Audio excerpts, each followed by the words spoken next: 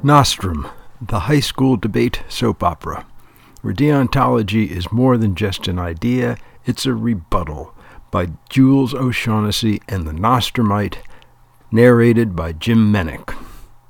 Series 3, Combat of Conquerors.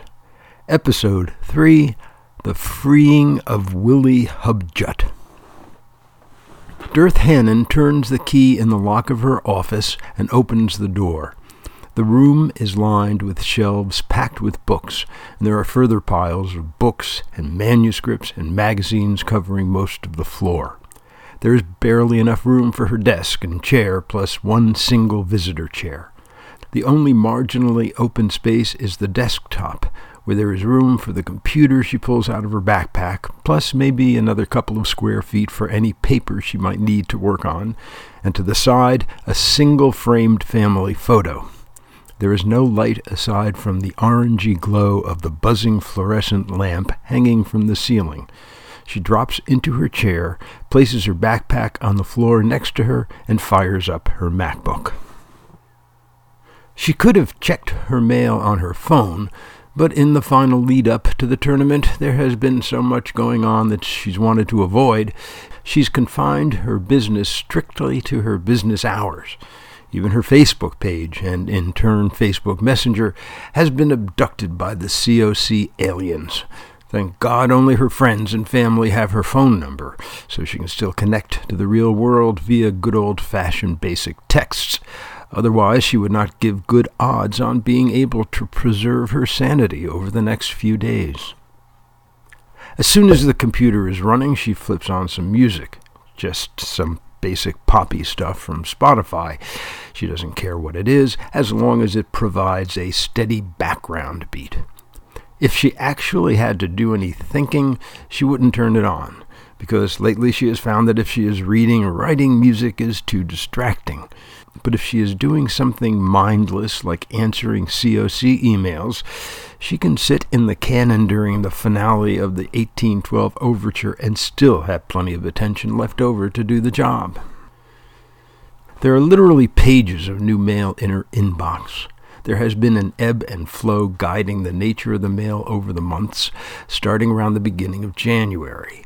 Issues would arise one after the other, maybe float in the air and catch fire in the forensisphere for a while, then either get resolved or disappear from the weight of their own inertia. Some issues, of course, are simply bureaucratic, questions about procedure and the like. Others are more special. In these last few days, one or two were hysterical, but most of the troublesome ones have worked themselves out one way or another. For instance, if you're not going to be admitted into the tournament after a 4-month campaign practically going all the way up to the White House, well, you eventually give up. Still, Dirth notes a handful of Free Willy subject lines in the unread pile. Free Willy. Dirth shakes her head. That was a dead horse right out of the gate, but that didn't stop the Willie Hubjut promotion machine. Dirth quickly scans the Free Willy emails to make sure there's nothing new about them, and then moves them into her folder of read tournament mail. As much as she'd like to simply delete them, she has been advised to save everything just in case, no matter how ridiculous it might seem to her. If there is a lawsuit out there, it will have her name on it, and the name of the college, and God knows who else. So you can never be too cautious. And Willie Hubjut, or at least his family, did indeed threaten lawsuits early on. There are people who will do anything to get into the combat of conquerors. Willie Hubjut was suspended from the debate team at Oshkosh Agricultural Extension High School for behavior unbecoming an okay Aggiean. He had, throughout his junior career, campaigned tirelessly to get to compete on the national circuit. In Willie's eyes, there was only one debate prize worth the effort, qualification for the combat of conquerors. He had it fully planned out. He would get a feel for the tournament as a junior and be happy with a 3-4 record. His goal was to get the newness of being at the COC out of his system, so that when he returned the following year as a senior, well, the sky would be the limit. Unfortunately, his coach and his school saw it otherwise. Rube Kudum, a social studies teacher approaching middle age with nearly 20 years of OK Aggie experience under his belt, had never ventured with his part-time debate team beyond the local region and saw no reason to change. There were plenty of good teams within half an hour's drive, and after-school scrimmages were easy enough to arrange, and his students learned a lot from the activity. At the end of the season, a few of them would try to qualify for the non-Catholic Forensic League finals, and if they made it there, well, they'd make it anywhere. The idea of the COC and attending qualifying tournaments virtually every single week and flying from city to city seeking them out at great expense of time and money and missing more school than one actually attended, it was hard for Kudum to imagine. If you pressed him on it, you might admit that he didn't really believe the whole thing even existed.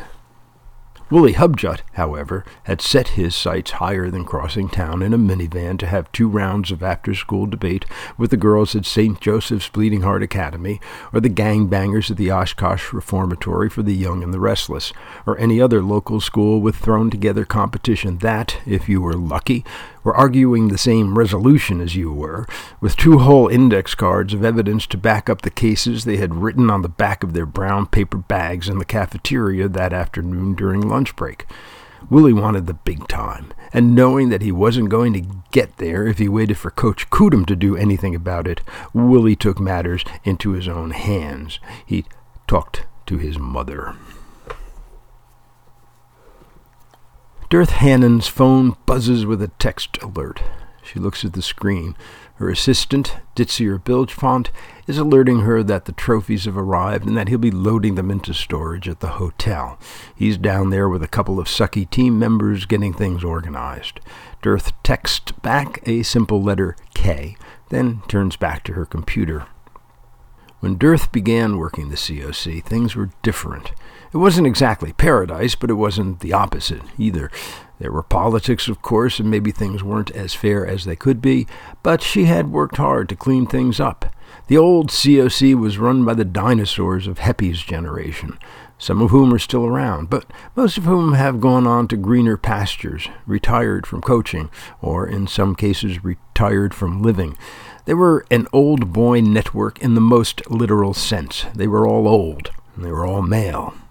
Over time, even under Heppy, their ranks had been infiltrated by women, and thanks to Dirth, the overseers of the event now are as diverse as possible, all things considered. But that hasn't changed things as much as she had originally hoped. Diversity in the ranks turns out not to have necessarily eliminated all the butt wipes. Just because someone is a minority in every sense of the word means nothing. For example, an impoverished black transsexual Muslim illegal immigrant from Guatemala hooked up to an oxygen tank attached to her wheelchair can be just as much of a dick as your standard issue 1%er white preppy. Because of what it is, the tournament that many believe is the ultimate event in high school forensics, the COC is the focus of every eye in the activity, or at least every eye that knows it exists. Once you carve out a niche as special and unique and theoretically ultimate, and you build on this for decade after decade, people start believing that it is special and unique and ultimate. Debate by all measurements is probably a good thing. Therefore, it stands to reason that the ultimate of debate, the COC, must be the best thing, the acme, the ne plus ultra, the platonic form of forms. It wasn't always the case that debate was in any way special. For the longest time, it was just another extracurricular activity, and worse, an activity populated entirely by nerds who couldn't throw a ball or run a mile or get a date for the junior prom. But then things started to change, until finally the article came out. The article capitalized. Dirth had a copy of The Article on her computer's desktop. It had been originally published on the front page of the Wall Street Journal, and then copied and circulated and copied and circulated and then copied and circulated some more. In a word, it demonstrated that high school students who participated in debate got into better colleges than they would have if they weren't debaters. It had the facts and the figures. It showed how ex-debaters were often now on the student boards, considering incoming applicants at the Ivies. It made a case that was absolutely persuasive that if you wanted to improve your chances in the lottery of college application, debate was a proven way to do it. In a world driven by academic stress, where the great measure of achievement is getting into the best college, debate popularity soared.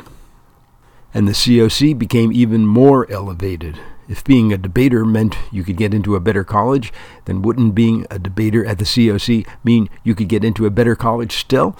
The logic was indisputable, and that was the premise that sold an awful lot of parents on the whole idea of forensics as the end-all be-all, and one of those parents was Mama Hubjut. Dearth decides that before she can do any real work today, she should head over to the Student Union building for a Starbucks, for something with at least 3 extra shots in it. She has a seminar at 11 and a team meeting at 2, and then she'll head over to the Tournament Hotel. It is the day before the Combat of Conquerors tournament. Merry COC Eve. Is the Combat of Conquerors the ultimate event in high school forensics? Will Dearth Hannon ever catch up reading her email? What kind of behavior would be unbecoming an OK Aggian? Will Ditzier Bilge Font get the trophy sorted out correctly? Will Mama Hubjut track down Dearth Hannon at the COC Eve party and subject her to tortures unimagined in high school debate soap operas up to this time, and perhaps beyond, while champagne corks pop in the background? It is highly unlikely we'll find out in our next episode. What were we drinking when we came up with the name Ditzier Bilge Font? Or a Hubjut by any other name would smell as sweet.